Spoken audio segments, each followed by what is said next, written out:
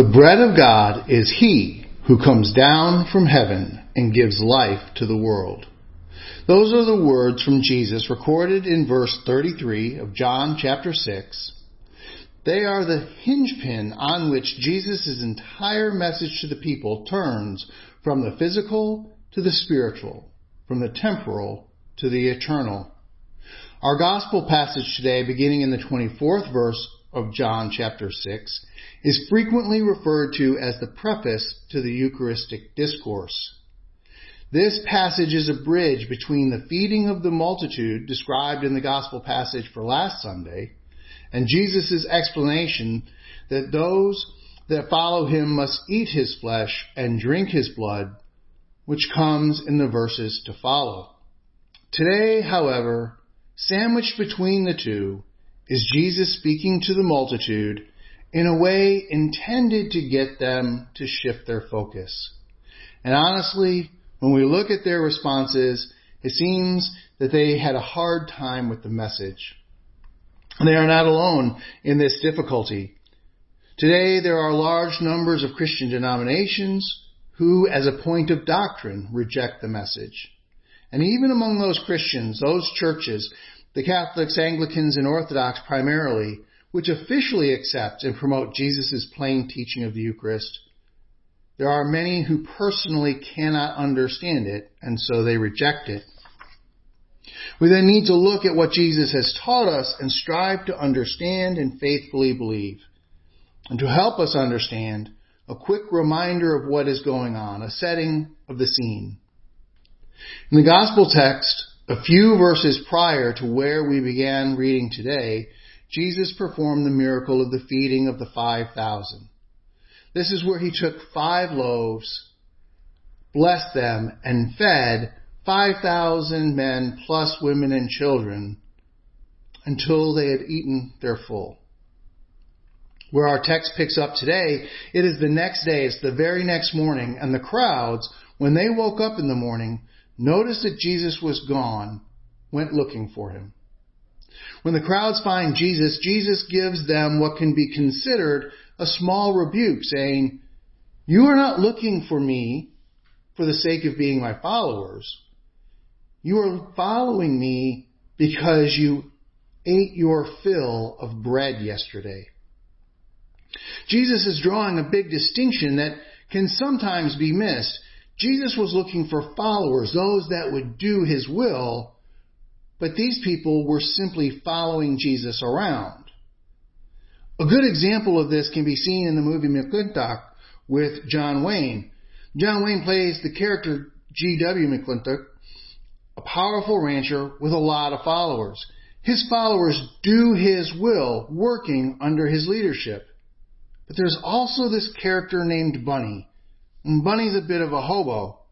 Bunny follows McClintock around because McClintock is generous and is always good for a handout or two.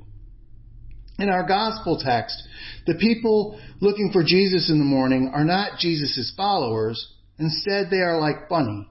They're following Jesus around. They got lunch from Jesus yesterday, and now maybe they can get Jesus to provide them breakfast.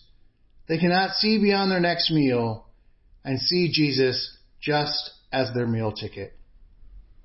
Jesus responds by telling them that they are working for the temporal when they should be seeking the eternal. The bread of the world will leave them hungry again, but the bread of heaven will satisfy them forever. They will never hunger for the worldly things again.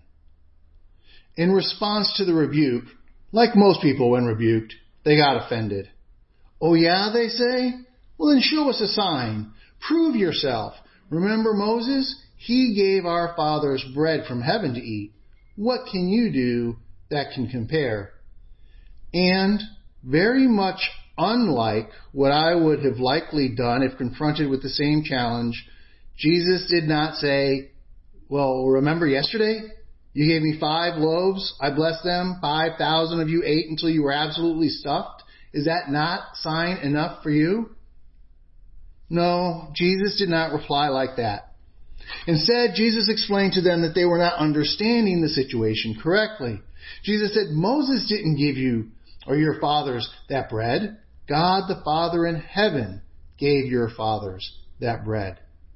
Then Jesus adds a small twist to the statement. He didn't just say God the Father, but my Father gives you the true bread of heaven. And then we get to the words I already mentioned, upon which all of this hinges. The bread of God is He who comes down from heaven and gives life to the world. But there's a little twist here as well, and it's not obvious in English. The Greek words that Jesus said could also mean the bread of God, that which comes down from heaven. And like many double-meaning words, the listener would have to understand through context.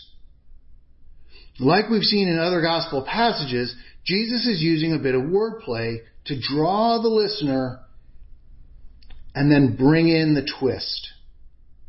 When they heard Jesus said the bread of God is that which comes down from heaven, they can think and say in reply, yes, we know that. Our fathers ate the bread of heaven and we want it too. We want to be fed. That's why we're here. We're looking for our breakfast.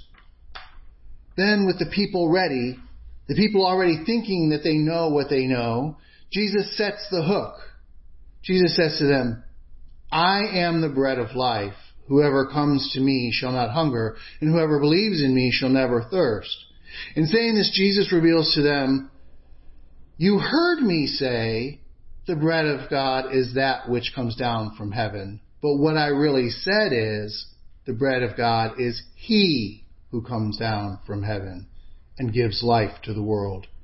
And when you eat this bread, when you eat the bread of life, when you eat my flesh and drink my blood, you will never hunger and never thirst for anything of the world again. Why? Because the desires of the world, the temporal, will fade away. The desire for the heavenly, the eternal, will grow, and we will hunger and thirst after Christ alone.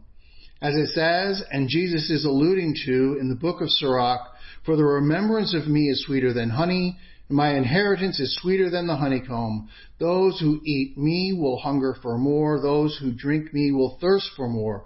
For when we are followers of Christ, our hunger and thirst are not for the bread of the world. For that we will never hunger again. Instead, we in Christ hunger and thirst after His righteousness. Amen.